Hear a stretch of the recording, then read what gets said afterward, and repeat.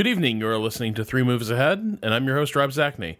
Happy New Year. Today, we've got an unusual show, and by unusual, I mean kind of a bit thrown together. We're throwing off our New Year's hangover, and my lone co-pilot today, as always, is Three Moves Ahead founder, Troy Goodfellow. Troy, welcome to the show.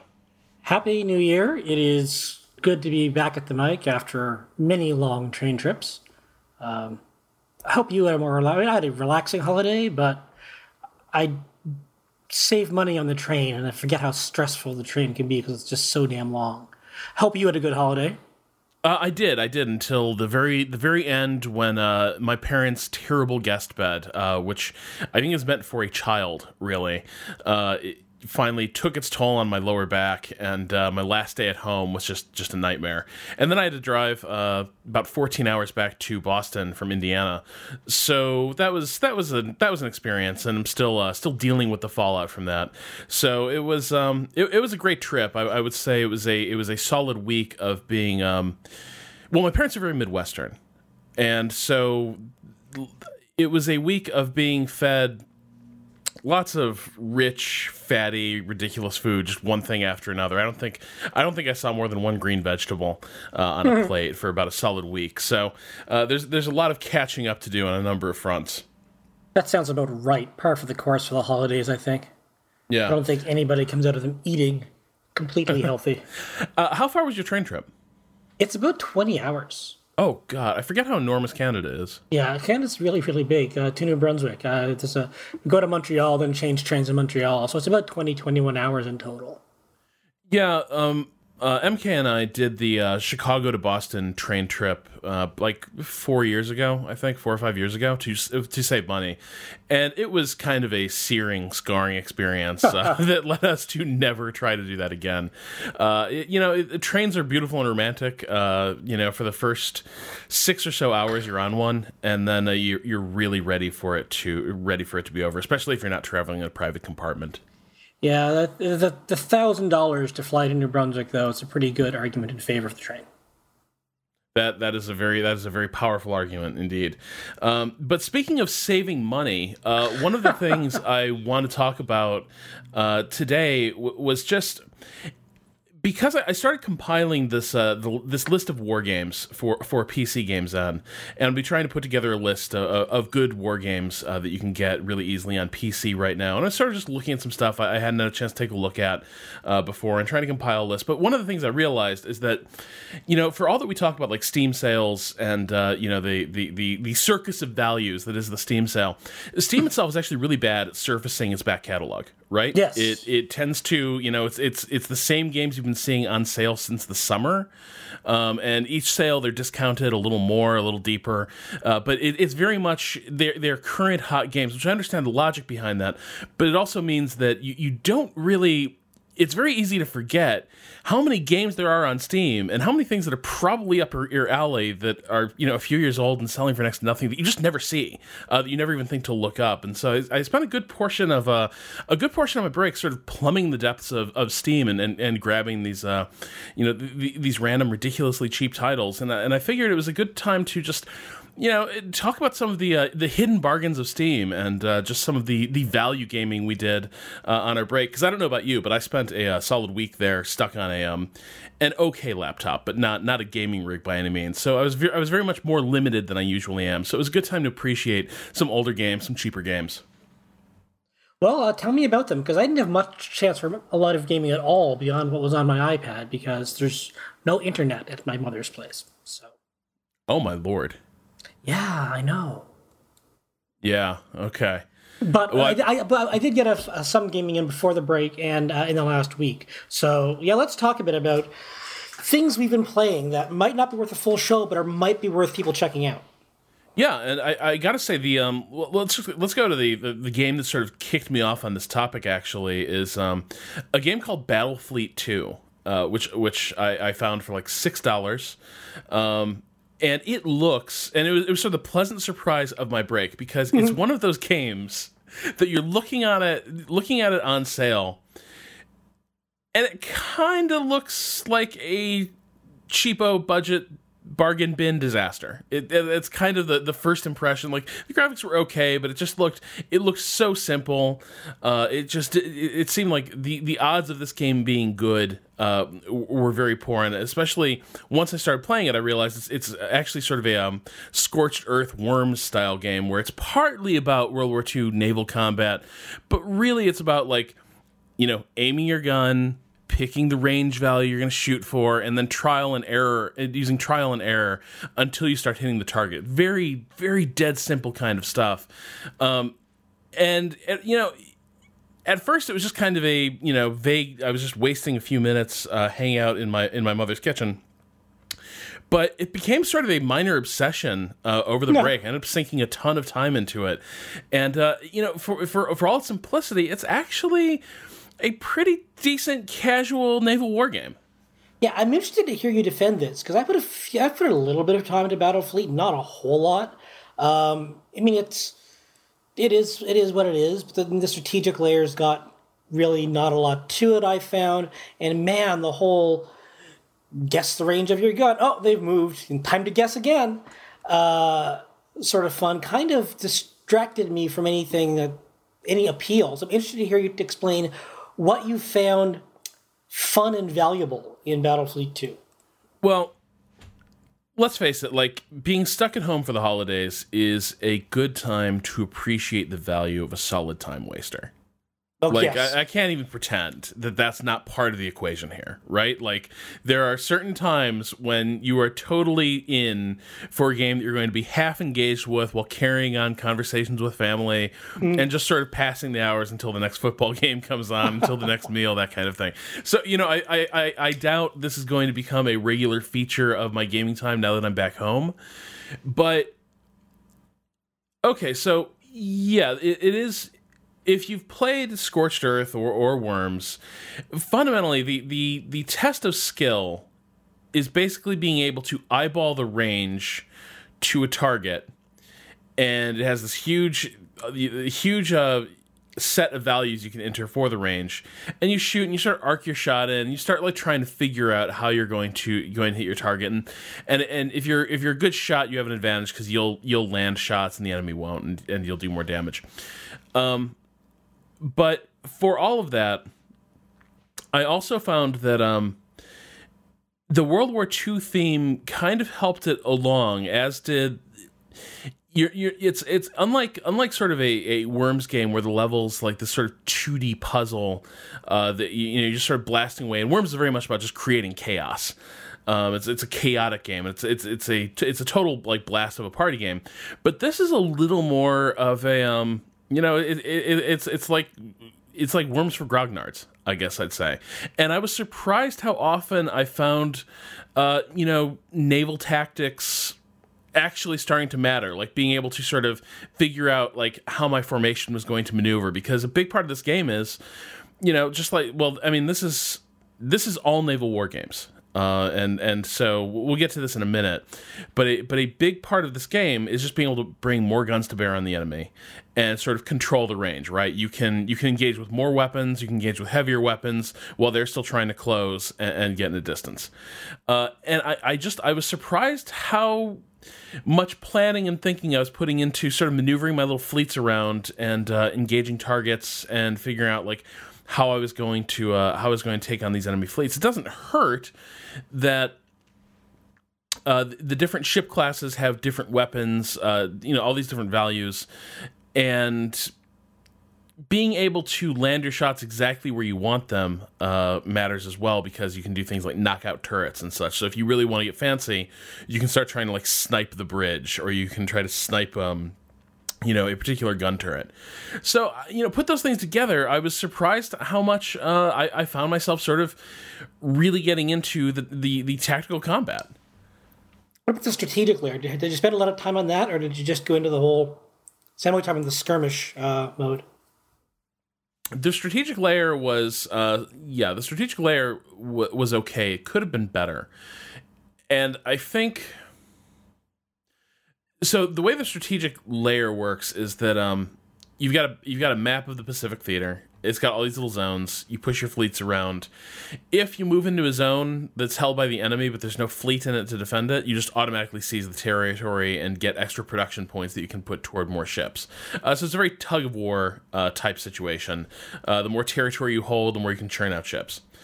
But if you engage, if you go into a defended territory, then you have to fight a tactical battle.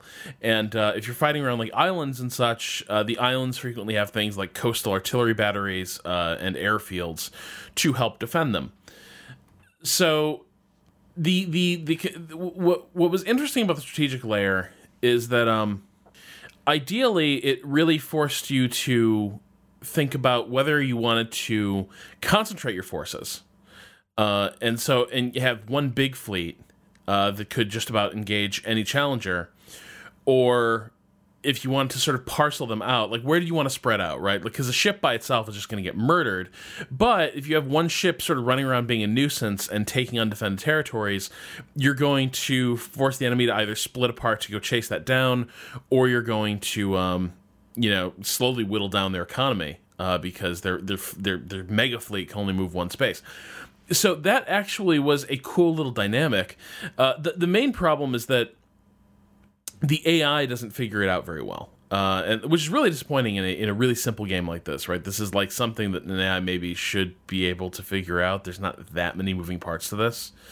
But instead, what the AI tends to do in that game is it overproduces like cheap ships. So it'll be throwing like mobs of destroyers at you, and it doesn't concentrate its forces or store up money for things like cruisers, battleships, aircraft carriers, which are really just a completely different weight class in this game, and their presence can turn a battle by themselves. So the campaign layer was interesting, and definitely I was sort of hard pressed for a little bit there as the AI started spreading all over these territories and cutting my economy down to nothing. But slowly, sort of my stack of doom fleets started to turn the tide, and then I was able to spread out because there was nothing left to cause me problems sailing on the seas. So, yeah, I would say the campaign layer was interesting. I think it could have actually been quite good if the AI made a better showing. Mm-hmm. Yeah, I mean, like I only dabbled with it a bit, and most of the skirmish, but I checked out the strategic layer, and I could have sworn I've played games that looked like this before. I don't think I played the first Battlefleet. This seems to be a very standard, simple intro war game, Pacific type idea. You just move your fleets around, and they have battles, and that's that. And it's. I wondered, I mean, this is going to sound kind of heretical or weird. I wonder if they nerfed aircraft carriers, if aircraft carriers just aren't powerful enough for the Pacific War. Yeah, they did. I mean, like, the aircraft carriers ended up playing a pretty critical role in my battle fleets because they're an unlimited range weapon.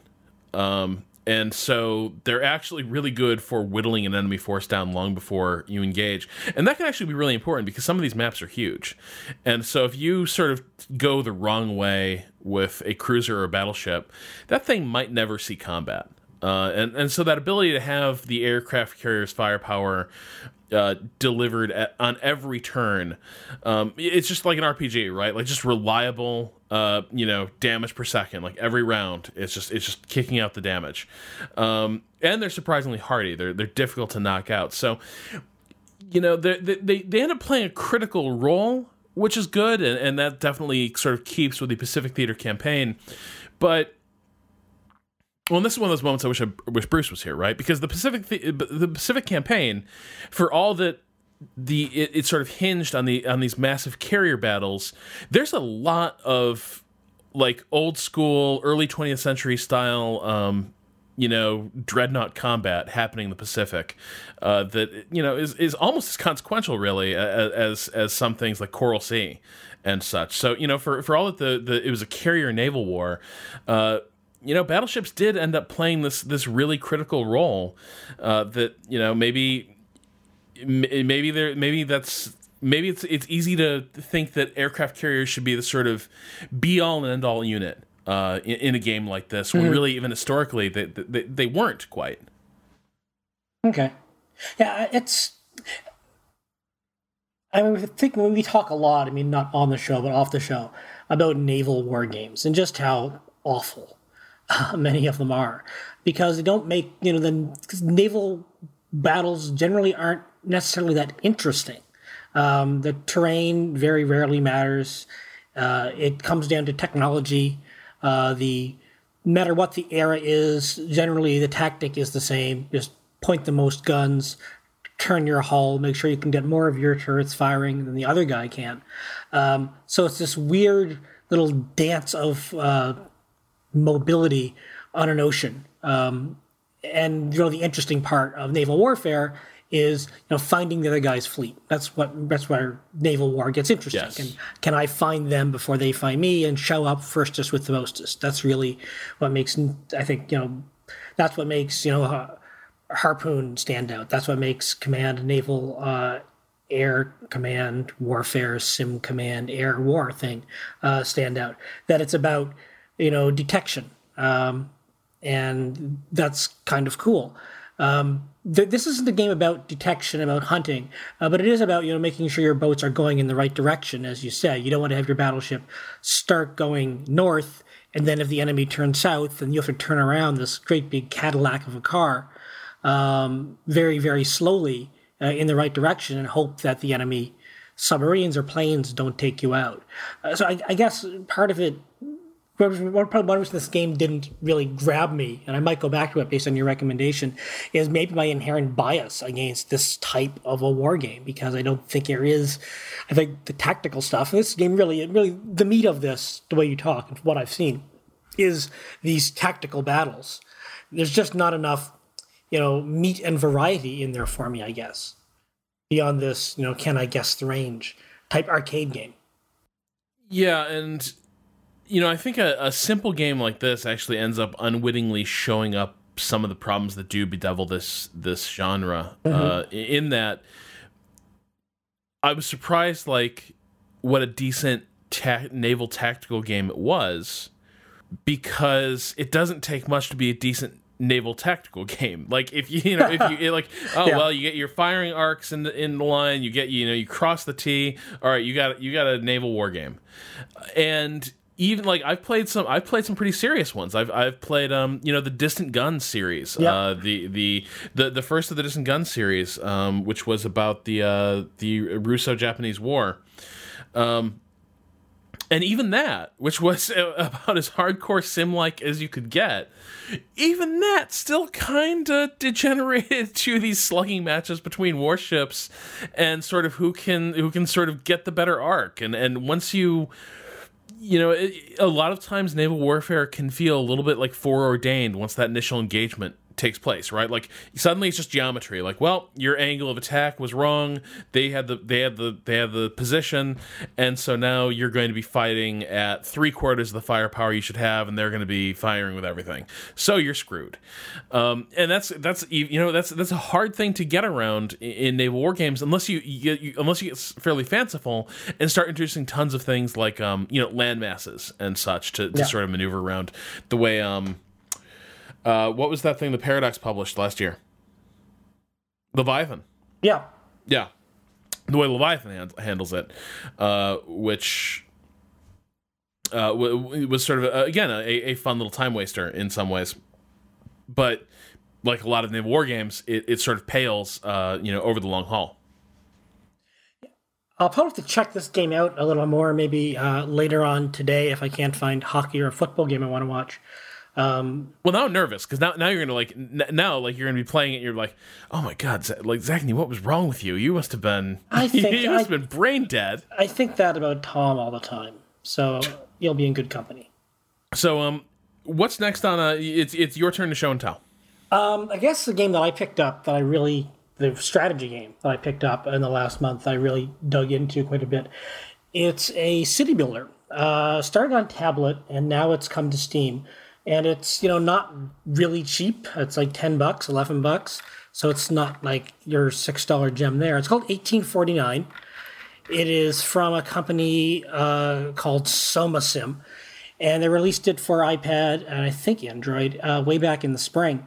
And it's a game that I wanted to get into then, but it's just, I don't have time for really long-term games on my iPad.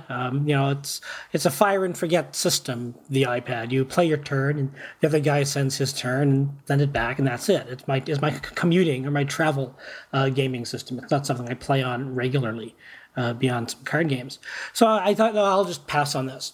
But I picked it up on Steam. The title 1849, you can tell it's set in the Gold Rush in California, though they just released a Nevada expansion. So you can do look at silver mines in Nevada. And it is, you can tell it's a tablet game. You can tell because it has, for a PC city builder, it has a lot of the problems that we talked about with Banished early last year. There isn't a lot of, once you figure out the system, there's only so much you can build and so much you can do, especially in the sandbox. The sandbox maps, once you discover a gold and silver on your map, you can pretty much you're done. That's pretty much it. But the campaign challenges, it's a city builder like many traditional city builders, like Caesar, Pharaoh, like all the Great Impressions ones, where you move from location to location and you have to fulfill a quest, fulfill a task, and then you can move on to your next posting. And they are really, really well done. To compare the sandbox to the story, there's a nice little feedback loop in the game that is easily exploited in the sandbox game. Gold and silver, their prices are always really, really high, and the prices never change. But to mine them, you need pickaxes. And if you don't have iron on your map, you have to buy pickaxes. So you end up spending all this money, all the money you get from gold and silver, you sell that to San Francisco, and then you buy pickaxes from San Francisco so you can buy more gold and silver, so you can buy more pickaxes. But if you have iron on your map, and silver or gold, then you're just off to the races. Nothing can stop you. You can buy whatever you want. You can throw down as many things as you want. You can buy all the finished supplies you need. That's great. In the story-based campaign, they work very hard to make sure you don't get a lot of iron or gold or silver on a lot of the campaign maps, that you don't have this killer combo, that there is a delicate balance of progress where you have to make sure your people are fed, and there aren't a lot of ways to feed them. You have to set up hunting camps, and hunting camps take up a lot of space, and there's a limited amount of space on some of the maps to build. Or you build a wheat farm and then a bakery, but maybe you can't build a wheat farm in that location. You have to import the wheat to put that to your bakery. So you're spending money on all these imports. So it's actually a very challenging little economic game within this city builder. It is, because it's for Apple tablet, it's a very cleaned up 1849. It kind of feels more like a late 19th century Old West in its look than like mid 19th century. There are sheriffs and there are county jails and all of these things that feel more Old West than the Gold Rush. And you don't have, people selling shovels or, Chinese immigrants. You don't have all of those things that make if it was a born on PC city builder, you might have a little more of that historical flavor. But it's just enough historical flavor that I'm spending quite a bit of time playing it. I really like the sounds. I like the very simple art. I generally prefer sandbox in city builders to the missions, but this is some really, really interesting missions for a very simple city builder. It is not super hardcore. This isn't, this isn't a Clockwork Empires. This isn't a Sim City. It's not a City Skylines. That's my promo. Just doing my job. It is very, very tablety. You can tell it's very tablety in just how not deep it is. But if I was to play this on tablet and buy it on tablet, I would have thought, wow, this is a lot of value for what I would have played. Because the stories, because all the maps they're quite different. Some of them have obstacles you need to clear, and it costs you money or pickaxes to clear these obstacles so you can build in that terrain. So it's a question of thinking in your head, where do these things go? Where lumber gets turned in, you need lumber to improve your housing, and the lumber gets turned into boards, and that improves housing. Housing can deteriorate if things aren't supplied properly, if you don't have fabric, if you don't have bricks. There's this constant push of, it feels like an Impressions game where you want to keep your housing at a high tax rate. It's a very traditional city builder, and it made me remember how much I loved those very traditional approaches to city building, where just get the houses improved, and that means more taxes. So I don't know who these SomaSim guys and girls are, but I kind of want them to do a proper real city builder now. Well, I do know the SomaSim guys. I met them at GDC actually last year. Okay. They're fans of the show. I was actually really glad you brought this game up, because it was something that I actually wanted to cover last year, and we had a nice chat at GDC, and I just never my year just got insane after the spring, and sort of the esports work I do with Red Bull kind of ended up taking up a lot more of my time, and I just never found the opportunity to dive into 1849. So I'm so glad you're enjoying it. I will say another reason I didn't get around to covering it is that it did feel a little tablet-y for my taste. I think my interest in city builders tends to run a little more towards the simulation style at this point. And I think I was a bit turned off by sort of how confined the maps felt, and sort of how small scale the cities I was building really felt. And I'm curious, like, Did you chafe against the restrictions, or is the design deep enough that you didn't feel like, boy, I really wish I just had a little more surface area to expand. I wish there was a little more of a sophisticated economy happening here. Yeah, I do wish there was more, especially space. I do wish that some of the maps were a little bit larger than they are, especially the starter maps. But generally, they're just there to get you introduced to the economy, so it's not really a huge deal. Eventually, the maps do get bigger, but they're still not, they're still not huge. These aren't the types of maps you'll be seeing on a Pharaoh or a Children of the Nile, or to mention, some of the best historical city builders that I've played. So I can understand why you might chafe, and that is, like I said, it's very much tablet-y like that. You don't want to you can't easily zoom out and zoom in on a tablet and track everything. And even though it does feel confined, the zoom levels aren't fine-tuned enough that if something is happening outside your immediate view, you might not. Like, I had logging camps, burned down, and I had no idea they were even on fire, because they were just off screen enough with the very not subtle zoom views for me to just not notice it. So there is certainly a problem with viewing, both just viewing and wanting a little more space in places. But I think it does a good job of making the city feel big by giving you so many resources with which to improve your town that you can get a lot of citizens crammed in a very small, tight little area. It looks like a little bit of a slum in places, but there's a lot going on in this very small map. You're not going to be building cities with hundreds of thousands of people here. These are mining camps. You'll have a few hundred. But they will feel bigger because of the number of walkers walking around and the buildings improving or degrading based on what's available.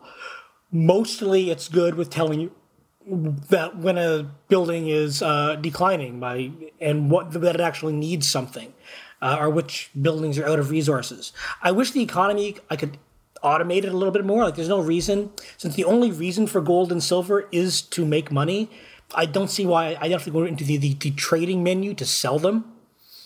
Why they don't just automatically get turned into money? Why do I have to, go to San Francisco and sell this stuff? I mean, I understand why you have to do that for boards or for wheat, because those are multi-purpose things. I might want some of those at home. But gold and silver are just there for money. So in that, I wish that could be a little more automated. I wish the trading options were a little more. They could certainly be a little bit more sophisticated. It could be a very interesting little bit of a trading network. So the city's more like, I have to import something from a city and then make it and then sell the finished goods somewhere else. There's not a lot of that going on. It's generally quite clear based on the map you're given what you will be selling and what you will be buying. But that's how it was with Caesar 3 and 4 as well. So that's not necessarily a deal breaker for me. It is. I mean, I don't want to give people the idea this is some great grand revelation of a strategy game, beyond the fact that it is so much better than I thought it would be, based on its looks, based on its tablet origins, there is some really tight game design here, and I can see how this would have been. I hope it was a hit on the iPad. I mean, you never really know what qualifies on the iPad or what will work and what won't. So I hope they made their money back. But it's certainly something I would recommend people checking out. If they're interested in city builders, absolutely. And if they're casually interested in city builders, if the price drops, it's certainly something you should pick up in a sale. And the expansion just came out as a $3 expansion. It says $5, but now it's on sale, 40% off for $2.69. Talking about some of these smaller games, I think in some ways those can bring you face to face with sort of core issues you might have with the genre. Yeah. And hearing you talk about how you can sort of hit sort of end states for these scenarios where, well, you got your economy set up, you're pulling in the silver and gold, and you're off to the races. You can just kind of go on autopilot now. You basically won. I think something that I struggle with in city builders increasingly is that it does feel like I'm finished with the scenario before really interesting stuff ends up happening. Like, I think something the Impression city builders were always really good at was one, they kind of cheated, right? They fired torpedoes at you right and left that you'd have to adjust to. But another thing is that there were times when you had to make suddenly like radical changes to your layout. You had to radically like sort of revamp your city on the fly without having the entire thing collapse in the meantime, right? This is a big part of the Impressions games is that, okay, I've identified a huge problem in my city. I actually need to completely restructure this downtown area. But if I just clear cut it and start fresh, there's going to be huge disruption, and my entire city is going to turn to crap because I did that. But I find that increasingly, there aren't many city builders that throw those curveballs at me. That I'm always disappointed. I think when I reach sort of an end state with a city builder scenario, before I really feel like I've had an adequate city building challenge. I don't like feeling like it's always just sort of taking your city up the same ladder, climbing the same rungs up the same ladder to the same finished point, and then you're kind of done because the city kind of runs itself at that point. Yeah, that's certainly an issue with a lot of city builders. I mean, it's it has kind of 1849 is kind of the banished problem in that once you've solved the food issue, the rest is pretty much just gravy. Once people aren't starving and leaving your city, then you're going to be doing okay. And it's just about making sure you can meet all the mission goals from one step to the next. Banished doesn't have missions, so it's not a problem. In this game, you at least have missions, and then in-game, you can get the mayor of some other town will have, please send me boards and lumber, and then I will send you a reward. Just like, the Emperor would in the Caesar games. Mm-hmm. But no, you don't really have the pressure to, tear things down and rebuild things, because it is a tablet city builder. There isn't a lot of issues with how far am I from the supply chain, for example. Things you would find important in some city building games. They don't have to. There is a warehouse, but the warehouse just seems to teleport things to where they need to be. So that's really not a huge problem. Am I building the businesses in the right place? You need to build. The churches have area of effect, and sheriffs have area of effect, and these are things you need to pay attention to for your residences. But they're not expensive to build. You can stick them in the middle of a logging camp, and it's not going to be a huge deal. It's a very simple strategy. It's a very simple city builder. But it does harken back in many ways to the things I liked about the Impressions games. I mean, I never liked the idea of, gutting my city because I realized, 2 hours in, crap, I built this wrong. Because that just reminded me that the Impressions games were math problems with a city planning vibe. I'm sorry, you built 2 tiles too far away from the fishing zone. You will not complete this scenario. Or you can't get your buildings to the highest evolution level because your temple is next to a sewage plant or what have you. These whole these problems with walkers and math and timing that always bothered me with the Impressions builders. And when I had to gut a city, that just reminded me that made all the math too real. It was like, it was like seeing through the Matrix. Oh my God, it's all a lie. I'm just doing long division. And you don't have that in the simpler city builders. It just appeals to, it's a comforting lie that reminds me how much I love the color. I love the historical painting of running a city in an era that I kind of know a little bit about. And there's gold in them, there are hills, and just throwing in all the color like that. And, making the game what a city builder is supposed to be about. It's about how quickly can I get this city to where it's healthy and thriving and not thriving so much that I can't deal with all of the immigrants coming in. You want to make it pretty, but not too pretty. Yeah. So I mean, it's a game that I recommend, that I've had a lot of fun playing, that I'm going to, I guess kind of like Battlefleet, I'm going to say not everybody's going to like this. A lot of people are going to find it way too shallow. And they're going to look at its tablet roots and see that as an insult. Whereas I see it as, wow, I wish I'd played this on tablet. So this is a bit of old business, because one of the other games I ended up spending a lot of time on over the break is something we talked about for the last winter of Wargaming, and I was not able to be a part of that show. Some stuff came up, and you and Bruce covered it, but it's Flashpoint Campaigns Red Storm. So good. It is a fascinating game, and unfortunately, it breaks from the theme a little bit here. This is not a game you're going to find for $5 on Steam during any Steam sale. Like it's still Matrix price, but for Matrix prices, it's like $30. So you're doing really well. But that said, setting that aside, it's a really cool game. It is. It really is like the hardcore war. In a lot of ways, it feels like the hardcore war game version of Wargame Airland Battle. Yeah, and I kind of adore that. It is. We talk about starter and intro war games. This is a hardcore bit of simulation with some really neat stuff going on. Well, the accessibility question with a game like this becomes really interesting because actually, what you have to do, your role is kind of simple, and the way Commander's role can sometimes be kind of simple, right? Like you tell units where to go, and you give them sort of their rules of engagement, how they're going to handle things, and then things sort of play out in a WeGo system with simultaneous resolution.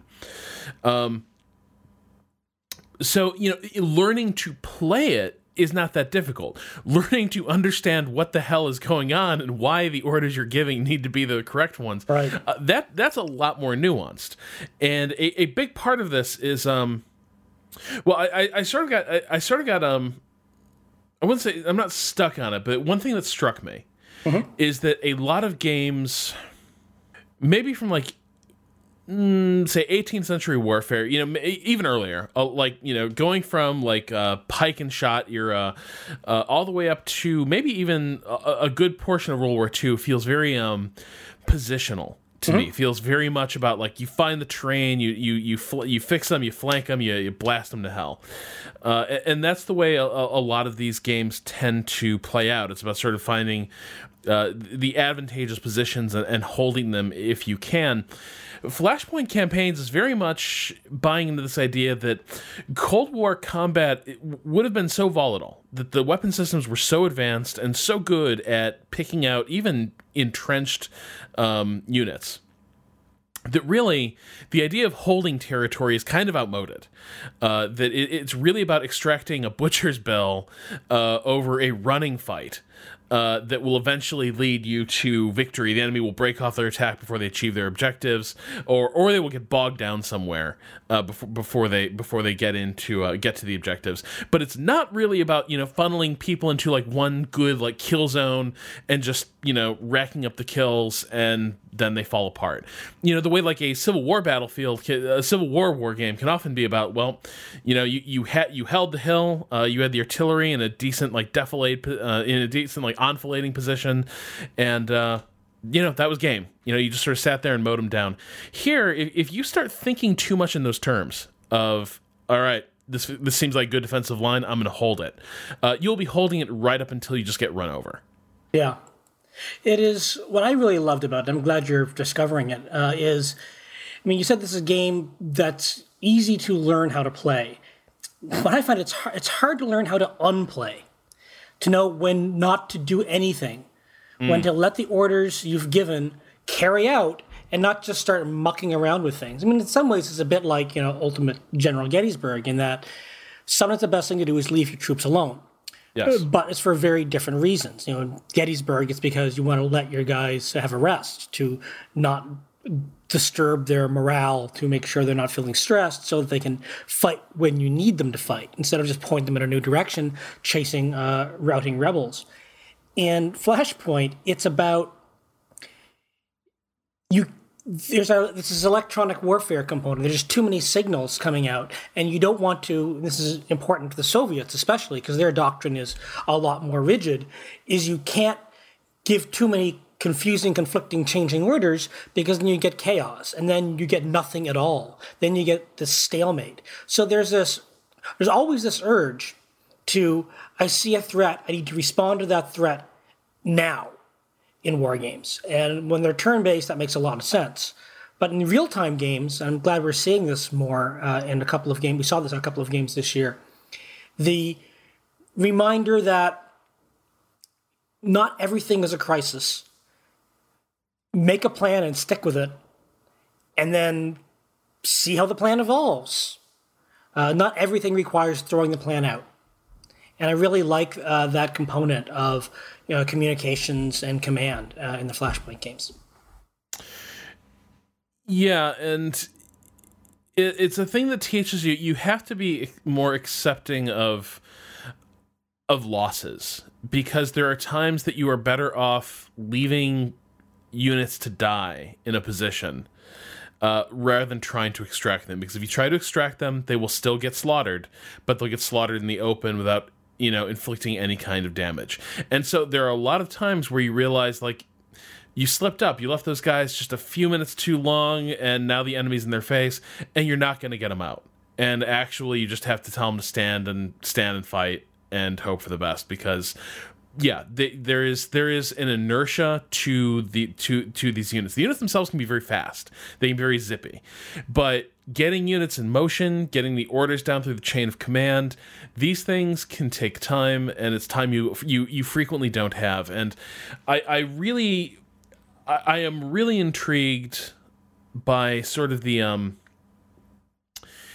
it's not really turn-based. It's kind of a continuous time game where each army gets to issue new orders at given intervals based on a combination of their doctrine and current readiness and the integrity of their communications and chain of command.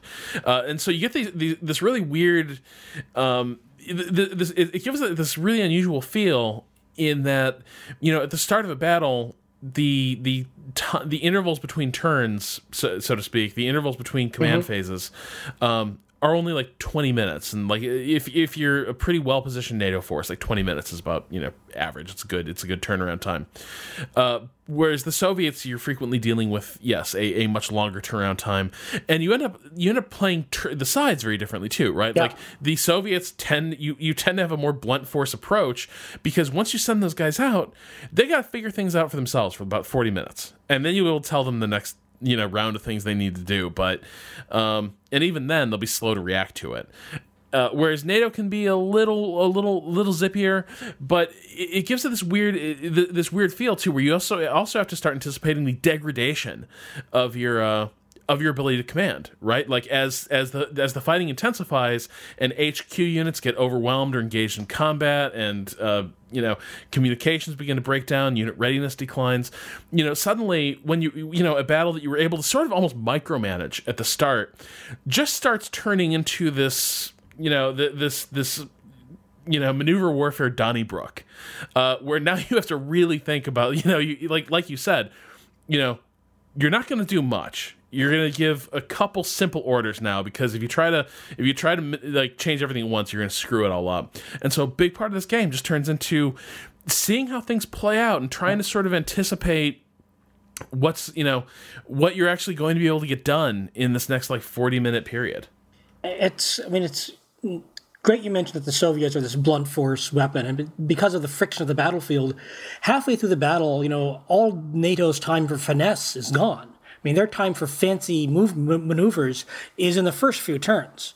Then after that, the chaos of the battlefield and just ordinary communications friction. Like I said, you can only give at that point often very simple instructions because there's not a lot that complicated, intricate maneuver can do at that point and still be successful.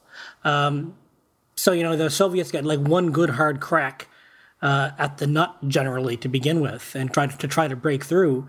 And NATO gets their chance to do some funny flanking and mobility stuff and neat things with air power at the very beginning. And then after that, they end up doing just as much slugging. So it's really a nice commentary on, I think what the designers expect, modern warfare to actually look like between relatively equal armies, something we don't see in the real world much anymore. Yeah, it did make me, it left me wondering a little bit. Is this a system, and I actually don't know much about the Flashpoint Campaigns series. Are there a lot of other games in that series? I think this is the second one, maybe the third. Yeah, I'm just looking that up real quick because it feels like the system should have more games in it. And all it's turning up actually is Red Storm. Okay, but it got me sort of wondering whether we shouldn't be seeing more games, like whether this is a system that shouldn't be used more for like games like certain campaigns in World War II, right? Because something that is very hard to bring out is that really maneuver warfare, the arrival of maneuver warfare and the doctrines attending it, make outmoded a lot of the the positional warfare I was talking about earlier, right?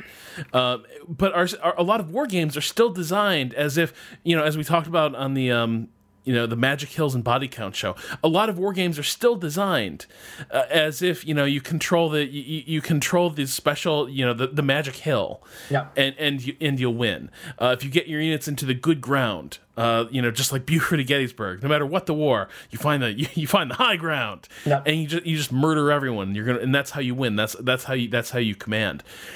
And a game like this, I kind of wonder if it isn't maybe even a little more broadly applicable to certain, like, to a lot of 20th century warfare, where you do have these units now operating with increasing degrees of autonomy.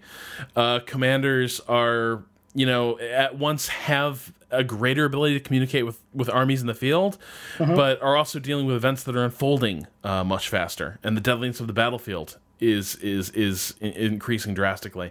And playing it, it's obviously a system that's brilliantly suited to something like a hypothetical late 80s conflict between the Soviet Union, the Warsaw Pact, and NATO. But it also got me thinking about things like the fall of France and operations in Russia, where it's not really about commanding the Magic Hill at the end of the battle. It's about it's about outmaneuvering and sort of destroying the enemy and getting past them. I mean, this would be great for our Suez War, for example, or about 1973 war. A lot of the Arab-Israeli conflict, we have the same sort of issues where you have highly trained professional army versus what were in effect, Soviet doctrine, tank people banging into each other, but with, very different terrains, very different timelines. I mean, speed is really, really important for both sides. Something like that, or India, Pakistan, I think there's a lot of scenarios where this sort of system would prove very valuable. And I think, it would have to be changed quite a bit, I would think, when you get to the early radio era of the 30s and 40s, but there's no reason it couldn't be adapted to that. And I think we should see something, a little bit more emphasis on the problems of communications, something we talk about quite a few war game shows. I mean, how often have we mentioned couriers in Civil War battles and Napoleonic battles? It's something that I think we both find, kind of interesting. And I think the problems of friction on the battlefield, which we see through, matters of erosion and timing in War in the East, and here we see it in, like you say, people have to make their stand where they make their stand and just try to inflict as much damage as they can, because it's a battle of hardware and not over commanding the strategic territories, because you can always go over strategic territories now. Yeah.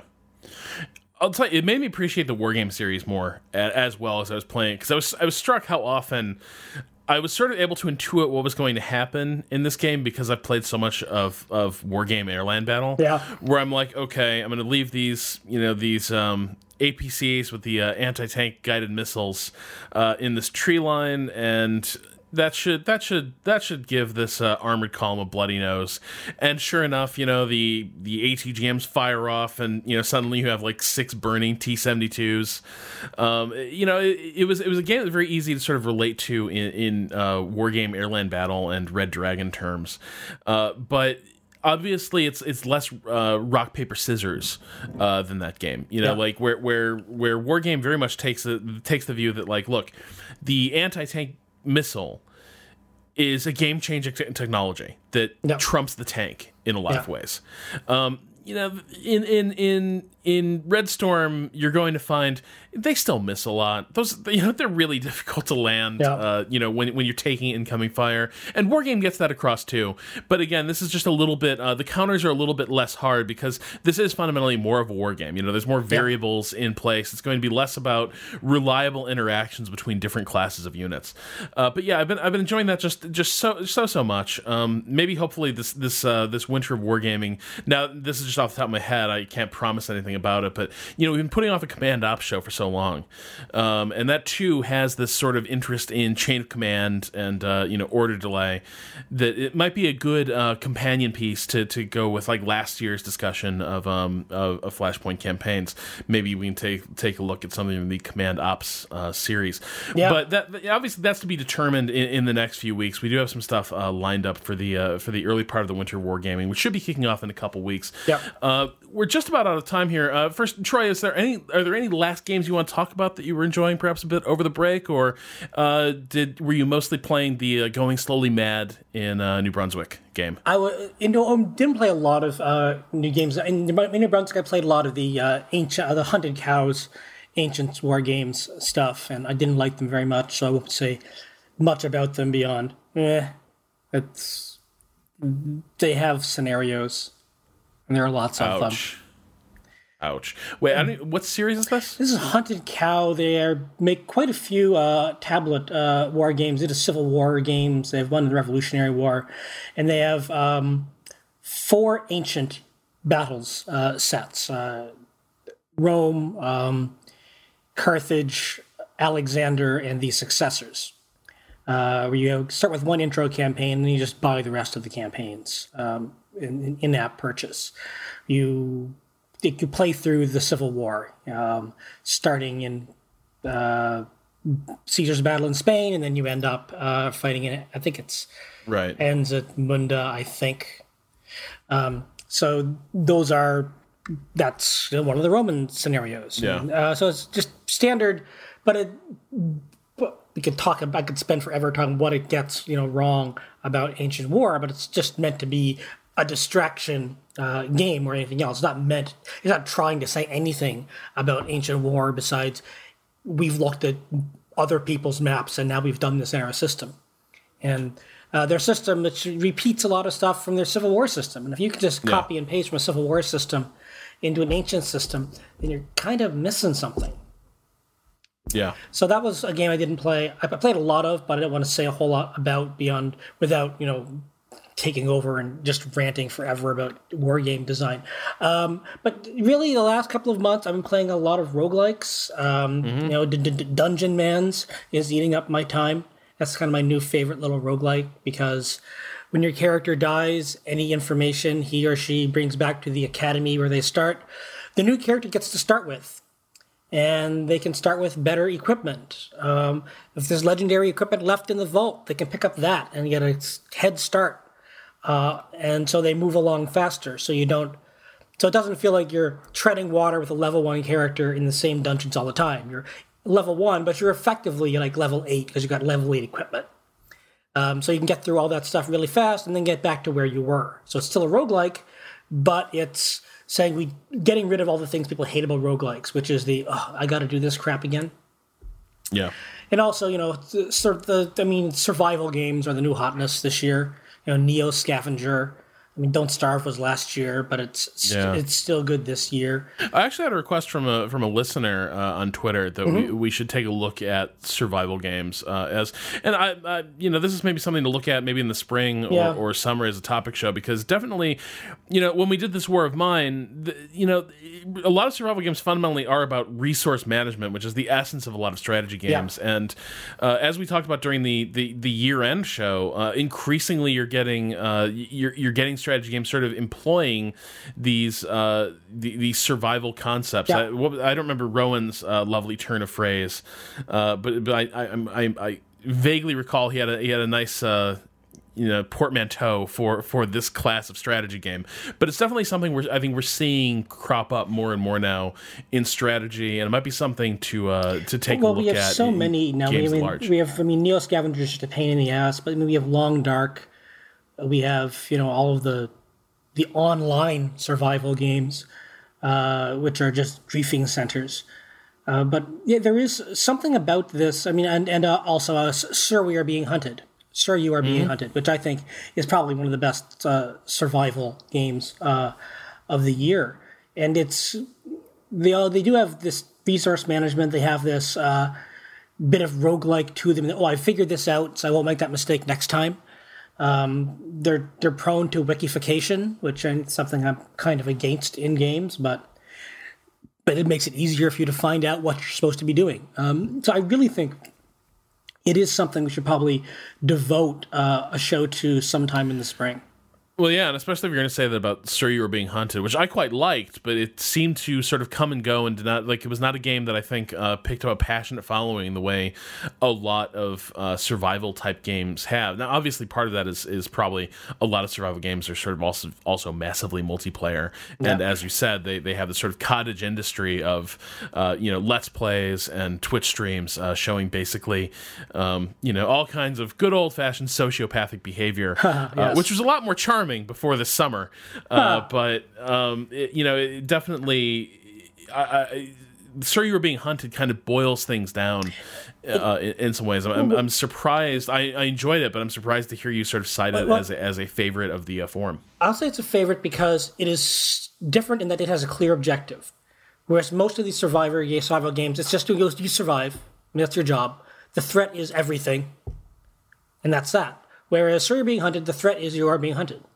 So there's clarity and objective. There's clarity of purpose. So the game is designed around that purpose instead of like Neo Scavenger, which a lot of my friends really like. But for me, it's just a reminder that, oh crap, I forgot to put on shoes. Because, hey, you can die through stuff you get through your feet. And it's just a reminder of 1,000 ways everything can kill you, which some people really like, and a lot of these games push in that direction. Don't Starve is in that direction. Long Dark is, about the winter and how quickly you'll die of hypothermia, these sorts of things. Whereas Sir, You Are Being Hunted, I think I really like it, and we can talk about this more when we do a show on it, is because I think the focus makes it a better design and a tighter design. And it's not, here's a bunch of crap, what can you make out of it? Which turns into this crafting, because the game becomes this large crafting puzzle instead of can I survive? Yes. No, I definitely, yes, the structure in that game is definitely a point in its favor. I think there's an entire discussion to be had about sandboxes and why I'm getting a little bit tired of them. But that's a discussion for another day. But yes, I do find I want to have that discussion so bad. Okay, so basically, so we're going to have the Winter of War game and then what? The Summer of Rage or the Days of Rage? Oh, yes. But yeah, because there's there's a lot of sandbox games out there, and I think sandboxes can be fun, but a little bit more structure at times can also be good. But that's a huge topic, as big as the sandbox conceit in itself. For as long as it's this huge, large, continual underground, overground bullshit of what a game is and is not, I can make a better case that Gone Home is a game than I can that a sandbox is a game. Okay. Okay. We're burning cast, as they say. Throwing that out there. Yeah. Well, I mean, yeah, that's an interesting discussion, but it's one we should not have today. No, we probably shouldn't have it ever. But well, yeah, but we're going to. It'll happen. We will talk about sandboxes. Yeah, so I think at some point we should also take a look, because I definitely nabbed some other cheap games that I'm definitely excited to be taking a look at that we've never gotten around to talking about. Like, I've heard great things about the Perimeter series as kind of an odd Russian RTS. I've also heard that the Panzer Elite games are actually really brilliant World War II games, so I never got around to playing them.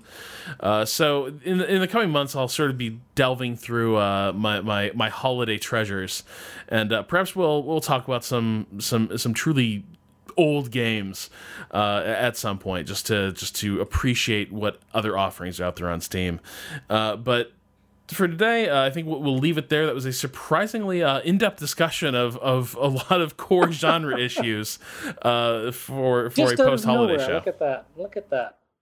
We can do this, man. You think we're experts or something? Yeah, it's almost as if, right? Amazing. All right, we'll be back next week with another show, and then a couple weeks we're going to have the Winter of Wargaming, so don't touch that virtual dial. And as always, my thanks to our producer Michael Hermes for cutting this episode together, and my thanks to you for listening, and hopefully we all have a fantastic and strategy-filled 2015. Happy holidays, everybody, and until next week, this has been 3 Moves Ahead. Good night. Goodbye, all.